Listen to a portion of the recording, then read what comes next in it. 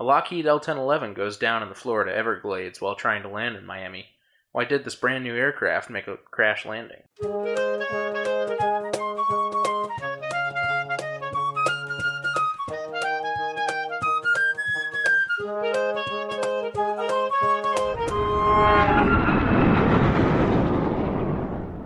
Welcome back to the Hard Landings Podcast, everybody. I'm Nick. I'm Miranda. And I'm Christy. And today we're covering Eastern Airlines Flight 401. On December 29th, 1972, Eastern Airlines Flight 401, a 4-month-old Lockheed L-1011, took off from JFK, bound for Miami International Airport, and it took off at 9:20 p.m. Eastern Time. There were 163 passengers and 13 crew on board. The captain was Robert, or Bob, Loft. He was a 55-year-old, and his medical exam showed that he needed reading glasses about a month before the flight. He had 29,700 total hours, of which 280 hours were in the L-1011. For a captain, that's pretty low. But that's also because the L-1011 was very new at the time, and so Eastern Airlines, this was a 4-month-old L-1011 to them. This was brand new. It was a new airplane. The first officer, Albert Stockstill, was 39 years old and did not need glasses. And the flight engineer, Donald Repo, is 51 years old and he had reading glasses. Flight was uneventful all the way up until they dropped the gear for landing in Miami on approach in the middle of the night. At that time, the nose landing gear green light did not come on, so when you drop the landing gear, there's either 3 red or 3 green indication. When the gear goes up, they all switch to 3 red, and then the lights go out. That tells you the gear went up and locked. When they drop, you get a 3 green indication, and that means that the gear is down and locked. And they didn't get any on the nose gear. The light didn't come on. At 11:34 p.m., EA401 called air traffic control for a go-around due to the no light on the nose gear, and they were told to ascend to flight level 2,000. Or 2,000 feet. And EA401 entered appropriate heading per the ATC. At 11:36, the captain told the first officer to engage the autopilot. First officer acknowledged. First officer successfully removed the nose gear light lens assembly, thinking that maybe it was burnt out or put in incorrectly. But he jammed it when he tried to replace it because he put it in upside down.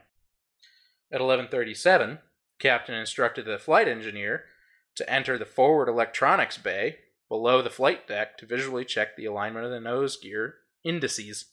Proper nose gear extension is indicated by the physical alignment of 2 rod on the landing gear linkage. You can see these in the forward electronics bay with the nose wheel light on. So, in other words, literally the flight engineer went below deck and physically looked. They have a little indication with 2 rods that shoot up when the landing gear is down and locked. But he couldn't see it very well.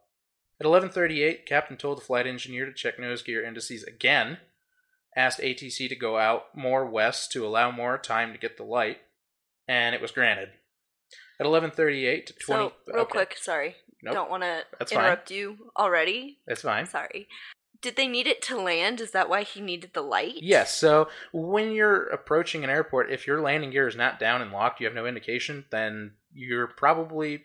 You don't landing know. gear might not be down. Oh, so it was the landing gear light? Yes, it was the landing gear light. Okay. For some reason, my head went to the lights that are the landing lights outside of the aircraft. No, it's the indicator on the cockpit panel saying that your landing gear is down. Yeah. Oh, okay. That They didn't call come it on. 3 green on tri-school gear airplanes. So you get 3 green means you get the left gear, the front, the main nose, and the right.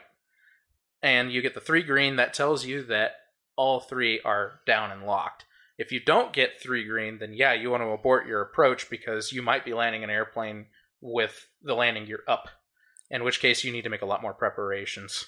Oh, okay. That makes more sense. So they were able to do that from inside the aircraft? They were trying to see if the landing gear was down, so they sent the flight engineer or the second officer below deck to try to check if the landing gear was down using an alternate method.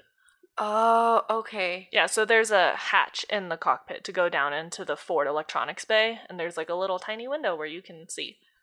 Did he just not see it, or? So in order to see it, he needed to have the wheel well light on, and this was a huge fiasco if you want to...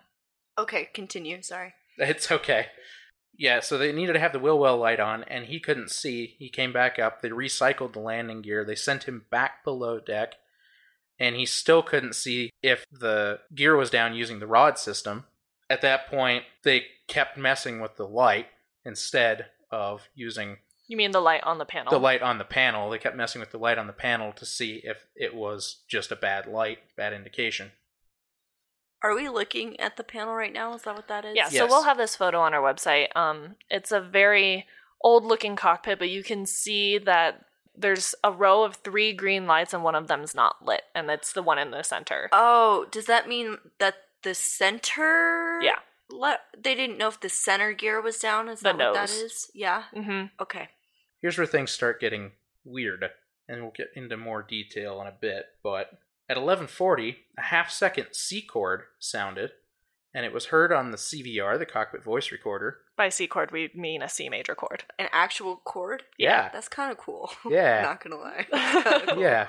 It was heard on the CVR, but no indication was found that the flight crew in the cockpit heard it. Does it have relevance?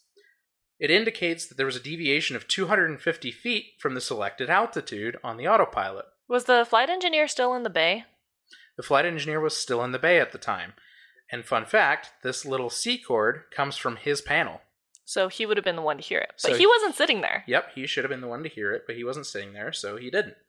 There was no pitch change to correct for the loss of altitude. That was on the flight data recorder. They didn't see any change to correct for this 250-foot drop that happened all of a sudden. At 11:41, the flight engineer says from the electronics bay that it's too dark to see anything. The crew of the Eastern Airlines maintenance specialist, who was in the forward observer seat, discussed the nose wheel well light, and then the specialist joined the flight engineer in the electronics bay.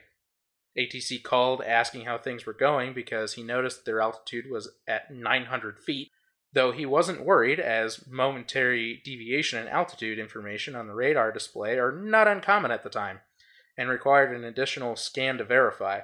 Eastern Airlines 401 responded, wanting to turn around and try again, and ATC granted that.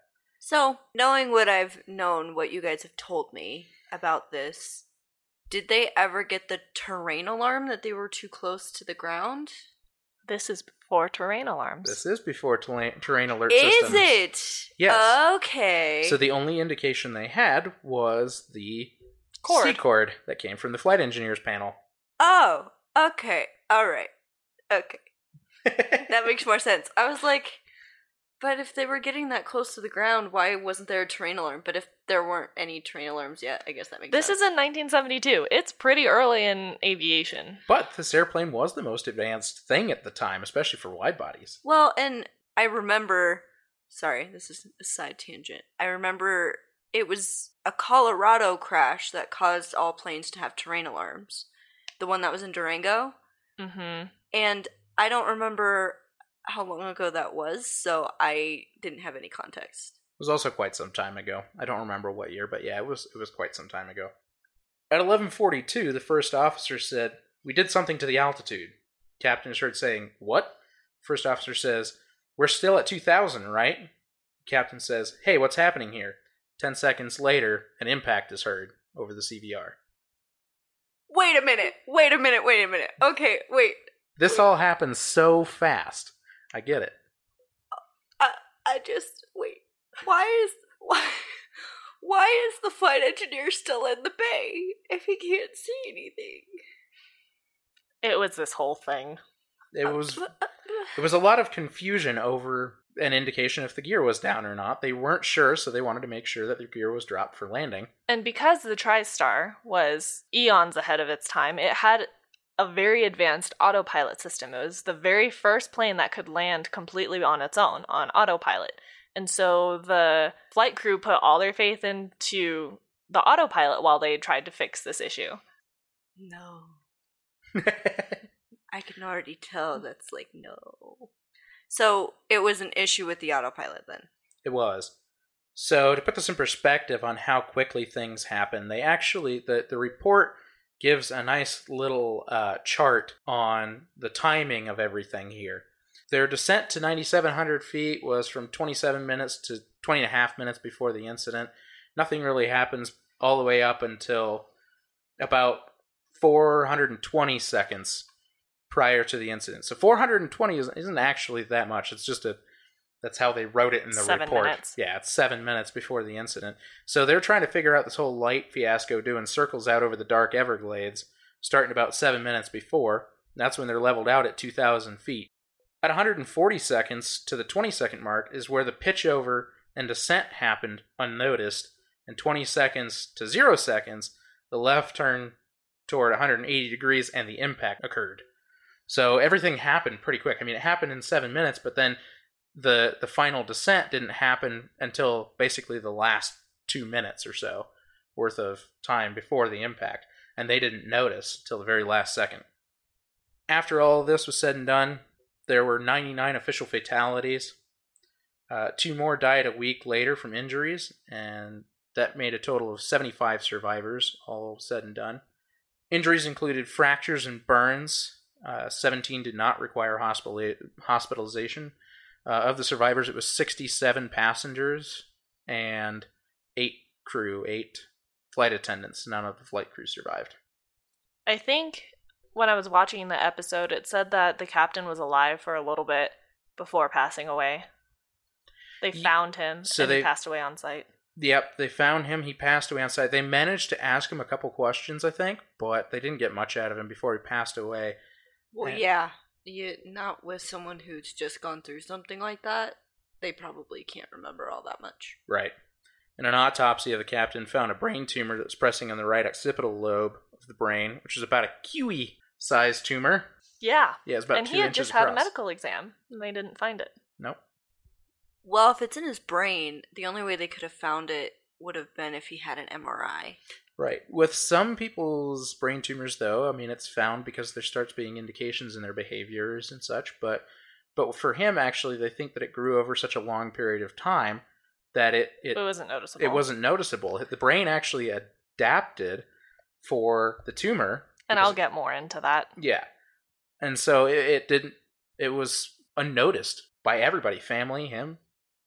The wreckage ended up in soft mud, about 6 to 12 inches of water surrounding it, 8 feet above sea level. The left outer wing impacted first, followed by the number 1 engine, left main landing gear. The aircraft disintegrated. Fuselage ended up in 4 main sections and many small pieces, and the entire left wing and stabilizer demolished.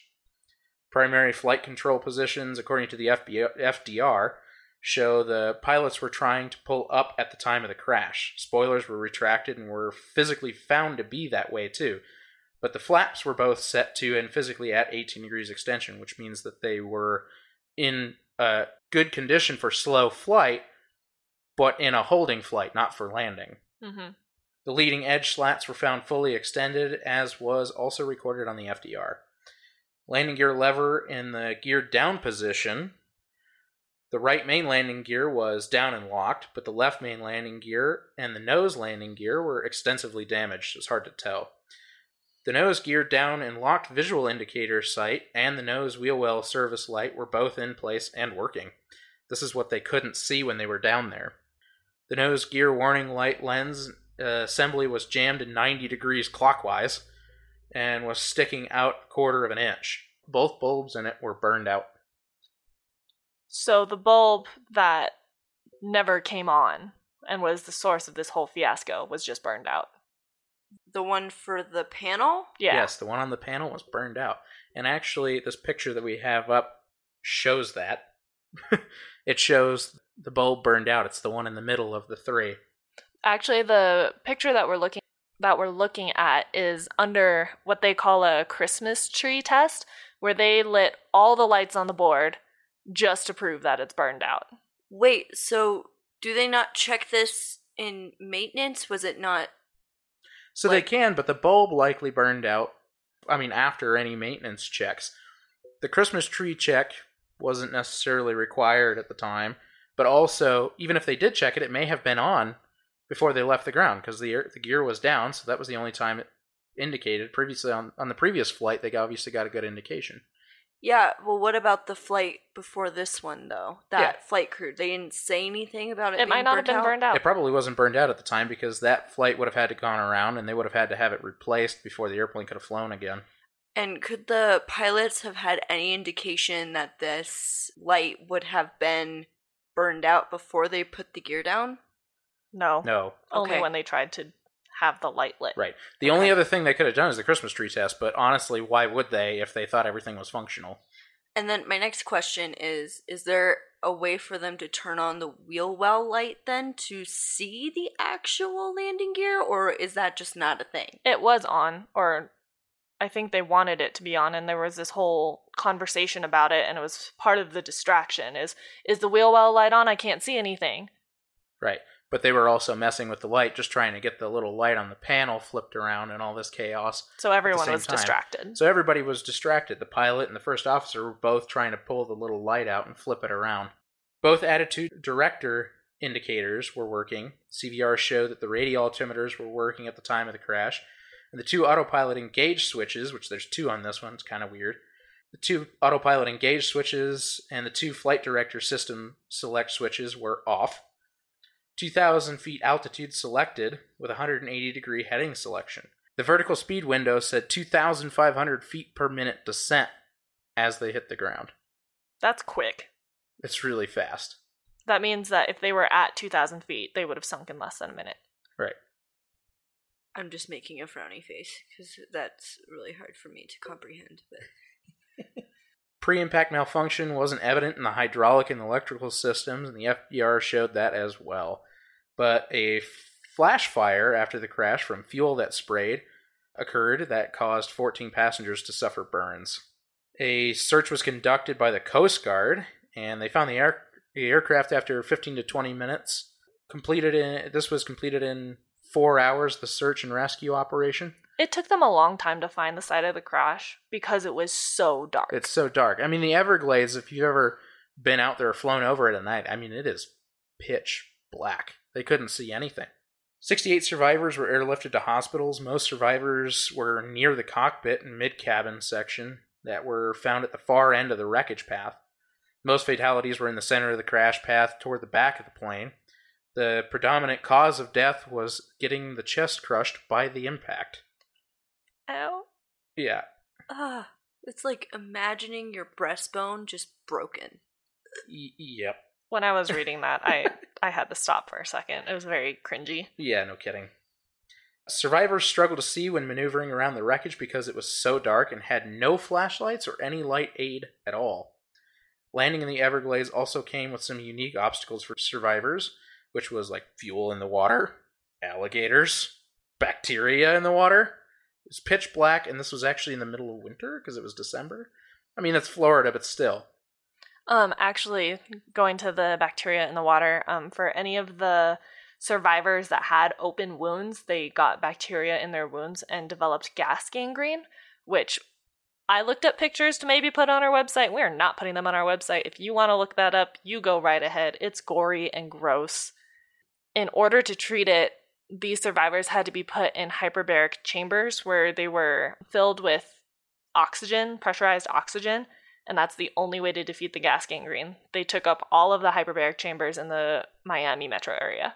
If they didn't get into a hyperbaric chamber, that limb had to be amputated. Yep. Because it's a form of gangrene. That's disgusting. Yes, it is. But they did have another savior. Not mentioned in the NTSB report is Robert or Bob Marcus was nearby and used his airboat to help save survivors. Good for him. Yeah, I know, right? Probably also helped drive away some gators. Yeah, that's the hope. Yeah, it was very notable that the flight crew didn't have any usable flashlights in their positions, so they were also without flashlights. I mean, you think about it, as a flight crew, it's your job to save the people. As the flight attendants, it's your job to save people and help survivors and help in a crash, but they didn't even have flashlights to use during this crash. I'm assuming that was changed after this? That was changed. We'll get into the recommendations in a little bit here. Yeah. When you need mealtime inspiration, it's worth shopping Kroger, where you'll find over 30,000 mouth-watering choices that excite your inner foodie. And no matter what tasty choice you make, you'll enjoy our everyday low prices, plus extra ways to save, like digital coupons worth over $600 each week. You can also save up to $1 off per gallon at the pump with fuel points. More savings and more inspiring flavors make shopping Kroger worth it every time. Kroger, fresh for everyone. Fuel restrictions apply. So now for the investigatory part of this. Nothing was wrong with the power, the airframe, the electrical system, the pedostatic system, the flight controls, the hydraulic systems, or the electrical systems. All of those are ruled out by the NTSB pretty quick. The first part that they looked at was air traffic control, actually. At Miami International, they had the ARTS-3 system, which was the first 3D radar of its time. ATC wasn't concerned when Flight 401 showed an altitude of 900 feet because he knew that this system could show a wrong altitude for a couple of scans. This is one of those old radars where it does the rotating scan. And he knew that he had seen in the past several erroneous altitudes, and so he wasn't concerned it would clear itself up after a few scans. But didn't he ask the flight crew if they changed their altitude? He did not ask that in as many words. When he noticed that it said 900 feet, he asked, "Hey, you guys doing okay out there?" And all they said was, "Yeah, we want to try coming back in again." He didn't say anything about their altitude. They didn't say anything about their altitude. It was never brought up. Oh, okay. The NTSB recognized that this system wasn't intended for terrain clearance, and the FAA at the time didn't require the controller to provide that quote-unquote service. But during the investigation, everyone agreed it's kind of an unspoken responsibility to warn, for each other to warn of a dangerous situation, even if it's not your job to fix it. At the time, he was also dealing with several other flights. There was another flight that was trying to land that also had landing gear problems, and so he was devoting a lot of his focus to that and gave Flight 401 to another air traffic controller before he was then given Flight 401 back. And when that had happened, 401 was already over the swamp. He was focused on a bunch of other flights, and that's when he noticed the 900-foot altitude. We'll get into the recommendations coming from that later. Now, as far as surviving this particular incident, so survivability by the NTSB is determined as if it's a relatively intact environment for the occupants, if the crash forces do not exceed the limits for human tolerance, if there are adequate occupant restraints, and if there's sufficient escape provisions. The main ones addressed in their report were having an intact environment and having adequate occupant restraints. The people who survived did because upon impact, they had stayed in the plane where they remained intact, or if they were launched from the plane, it was at a relatively low velocity. Those who didn't were crushed or were launched from the plane at really high speeds. A lot of the ability to survive this impact was attributed to the seats that were installed by Lockheed. These seats had energy absorbers in the support structure and were bolted to platforms that were then put in tracks in the cabin, rather than being directly bolted to the cabin. So when the cabin floor failed, the platforms didn't, and so every row of seats was able to stay together. And so they were able to not undergo as much impact because of that. The only reason that the ones that broke did is because they experienced forces in the aft direction rather than the forward direction. The FAA doesn't have a requirement for being able to deal with forces going backward, but rather forward, if that makes sense. Well, that makes sense because usually if you crash nose first, not tail first. How would you crash tail first? I mean, if the airplane's spinning, I guess that's one thing, but usually it still goes into wherever it's going nose first. Yeah, so not a lot of these seats failed, but those that did experience that kind of force. And they weren't treated for it, they weren't made for it, and so that's the only reason that they broke. So now getting into why the plane descended in the first place. The first reason that they looked at was the, quote, subtle incapacitation of the captain. They looked into this specifically because they had found that tumor.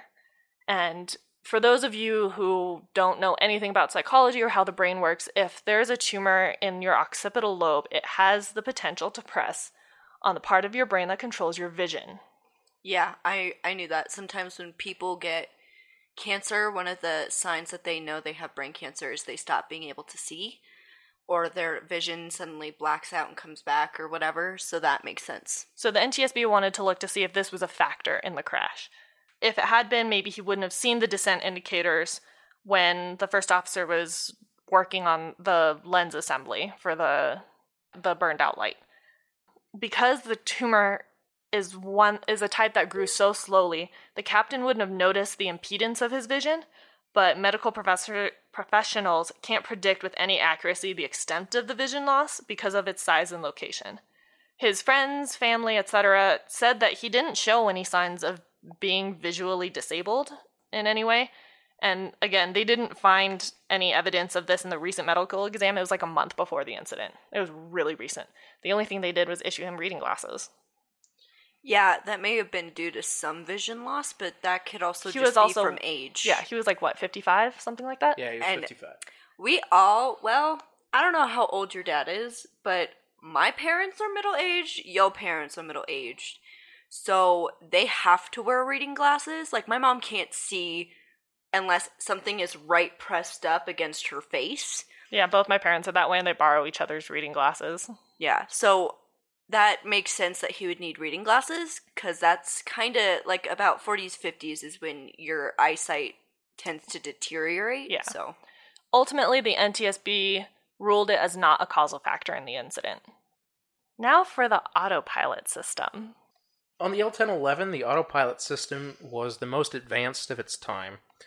It was the most advanced airplane ever built for commercial aviation, let alone as a wide body.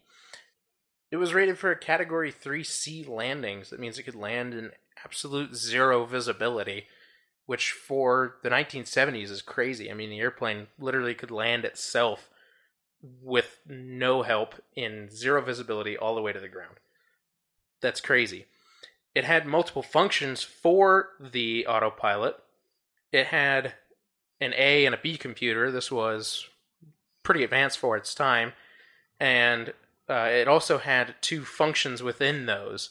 So in either computer, there's either a fully functional autopilot system, or there is what is called CWS, which is control wheel steering. That is where the pilots can basically select a pitch for the airplane by pushing on the control wheel forward or rolling it, and whatever pitch they select using the wheel is then what the autopilot will hold.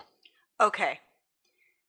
Please tell me that I'm incorrect here. But did one of them, in messing with the stupid light on the control panel for the landing gear, push on their wheel and caused the crash?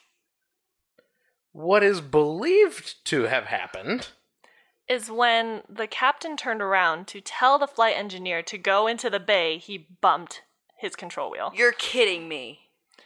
In computer A, which is on the captain's side, it takes 15 pounds of force to disengage the previously selected autopilot system and set it into control wheel steering. It doesn't take a lot. Okay, is that why in current autopilots, if you take over the aircraft, the autopilot disengages? Yes, and it has a very loud alarm for that. But it also usually completely disengages the auto hold for the altitude in modern autopilots. In this one, it was a dual function auto hold. So it was either fully auto holding altitude, or it was using the pitch given to it by the pilot on the control wheel, and then it held that pitch. Versus in modern autopilots, where when a pilot takes control, first of all, they have a button on the wheel that's supposed to allow them to take control back. Second of all, it gives full control over pitch. It will not hold anything the pilots do. So, because they were so worried about the landing gear, so worried about the stupid light on the control panel, it caused the autopilot to correct and go in a pitch down, right? Yes. And caused the aircraft to go into the Everglades. Yes. In addition to this, so there's an A and a B computer, right? And I just said that it's 15 pounds in A. But for some reason, it was set to 20 pounds in B. So if the bump he had initiated was between 15 pounds and 20 pounds, it didn't hit the 20-pound mark, it would not have showed on the first officer's computer that autopilot was disengaged. So, Not that he was paying attention anyway, but the first officer, right before they crashed, found out they did something to the altitude. because the altitude wasn't at 2,000. It didn't show anything about the autopilot. He looked to his altimeter, or his altitude indicator, and it told him that the aircraft was not at 2,000 feet anymore. So, basically what should have happened is someone should have been paying attention to their instruments more than worrying about the stupid landing gear. Basically. Crew resource management was non-existent at the time. It was eventually proven from the cockpit voice recorder that they had not looked at their instruments for an entire 4 minutes before the impact. Wow. There's several things that attributed to that. One was crew resource management. Obviously, captain's word was law. And captain at this point was paying attention to the light. He was directing the first officer to fix the light. And he directed the flight engineer to go below deck. Nobody was paying attention to what was happening. The other thing that attributed to this was the reliance on the autopilot system on the L-1011. After this incident, they held a panel in Miami where they interviewed several other flight crews from Eastern Airlines, as well as flight crews just on the L-1011. There was a pilot that spoke up from Eastern Airlines and said that he did rely on the autopilot system too much. They weren't paying attention to the airplane's attitudes as often as they should have been. And it was known that the airplane would drift a time or two, and they wouldn't catch it right away. He even admitted to having done so on one flight where the airplane suddenly drifted one direction and lost a little bit of altitude, and it took several minutes before he noticed, but because they were at cruising altitude, it didn't cause them any problems. Initially, Eastern Airlines blamed him as undercutting the airline and was not happy by going directly to the NTSB with this. However, then other flight crews began to back him up and saying, yes, this occurred, and this does occur, and too many pilots are becoming too reliant on the automated systems. There's not enough warnings and indications when things start going wrong in this airplane with too many automated systems. That makes sense, though, because if you're so reliant, it's like how people let Teslas drive for them nowadays. I would never do that because you don't know what's gonna happen.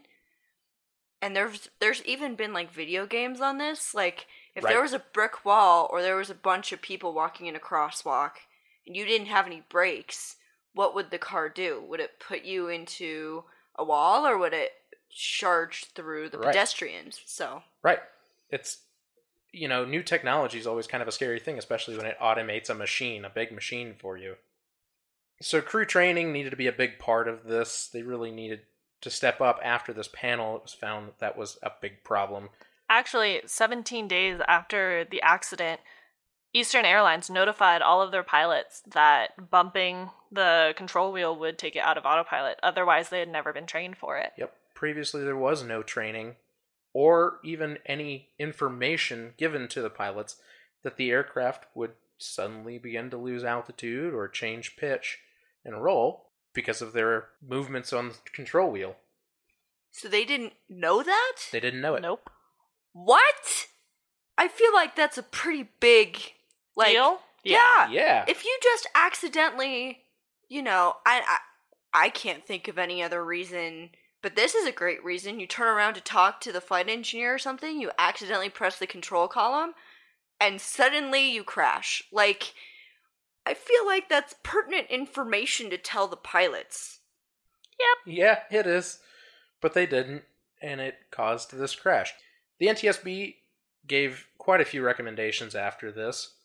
New regulations for ATC to warn the pilots of low altitude were put in place because Mr. ATC didn't actually call out their altitude or give any indication that he noticed something was wrong. Required installation of a switch for the nose wheel light near the nose gear indicator optical sight was put into the L-1011s. It was recommended anyways. Required installation of a placard which explains use of the system near the optical sight. That way the flight engineer could actually figure out how it worked. A requirement that the altitude select alert light system on the EA configured L-1011s have flashlight warning to the crew whenever the airplane departs the selected altitude by 250 feet, including operations below 2,500 feet radar altitude, since they were below that anyways. So in addition to having the alarm sound from the flight engineer's panel, it would also show a nice bright light.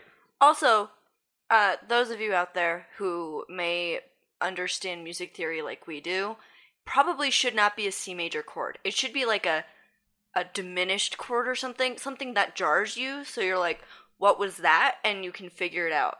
I just, remembered that.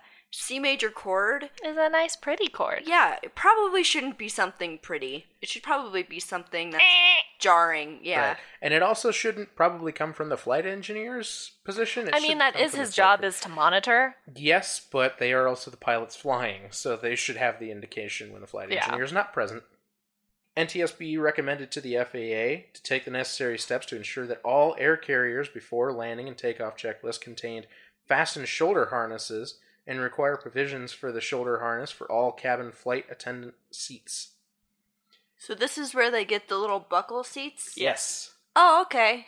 Also recommended to the FAA was to require high-intensity flashlights at cabin flight attendant stations so that they might actually have lights when they hit the Everglades. What a concept. I know. Also recommended to the FAA was to require exit sign brightness and general illumination levels to provide visibility in dense smoke and additional means of activating emergency lighting systems in the cabins. So you can see. And this is before they put lights on the floor, right? Yeah, that's a completely separate incident. Yep. And that's in the 1980s or something. I don't remember. Yeah, but it was much later. But this is just to illuminate exits? Illuminate exits, illuminate the pathways so that you could find your way out. There was already a recommendation in process for installation of secondary retention devices on galley equipment, but this was expedited due to this incident because as they were plowing into the mud in the Everglades, some of the pieces of the galley, i.e. microwaves and carts, came loose and began to roll down the aisles and hit people. So I don't know if you've ever noticed when you walk through a galley boarding a plane, but there's a bunch of red switches that hold back all the carts and stuff. That came from this. Right. And they're now much, much more secure than they used to be, but because it impeded survivors getting out of the plane. It was noted that even in hard landings, the carts and some of the pieces of equipment would actually come loose and just fall on the floor on the L-1011. That's not safe. Not at all. By the way, I found the flight from Durango, and to those of you who want to look into it, it's the Trans-Colorado Airlines Flight 2286, operating as Continental Express Flight 2286. That's when and it was a small plane, went down near Durango, and they couldn't see the ground, so this is when the terrain alarm became a thing, which I think should have become a thing after this specific flight. Because what year was that? It was in 1988. So I feel like it probably should have been a thing before 1988. There's a couple of things that should have happened after EA 401 that didn't, and Nick's about to get into one of them. 4 years later, 1977, two 747s in Tenerife crashed. Together. New behavioral science to reduce pilot error was introduced. Crew resource management, That's what it's called. Thing, was introduced. The captain has to be a leader and communicate with subordinate and be willing to get feedback from them too.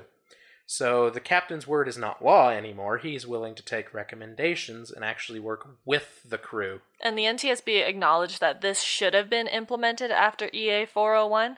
EA 401 became a textbook example of bad crew resource management, or CRM. Well, yeah, because everyone was off doing something else except watching the aircraft. And Captain Loft didn't clarify or delegate to anybody other than to do something that he was already a part of. Yeah, because nowadays there's a pilot flying the aircraft, there's a pilot looking at instruments and checklists and all that stuff. Right, it's known as pilot flying and pilot monitoring. Yeah, so that probably wouldn't happen today because there's someone monitoring the instruments and someone actually flying the aircraft.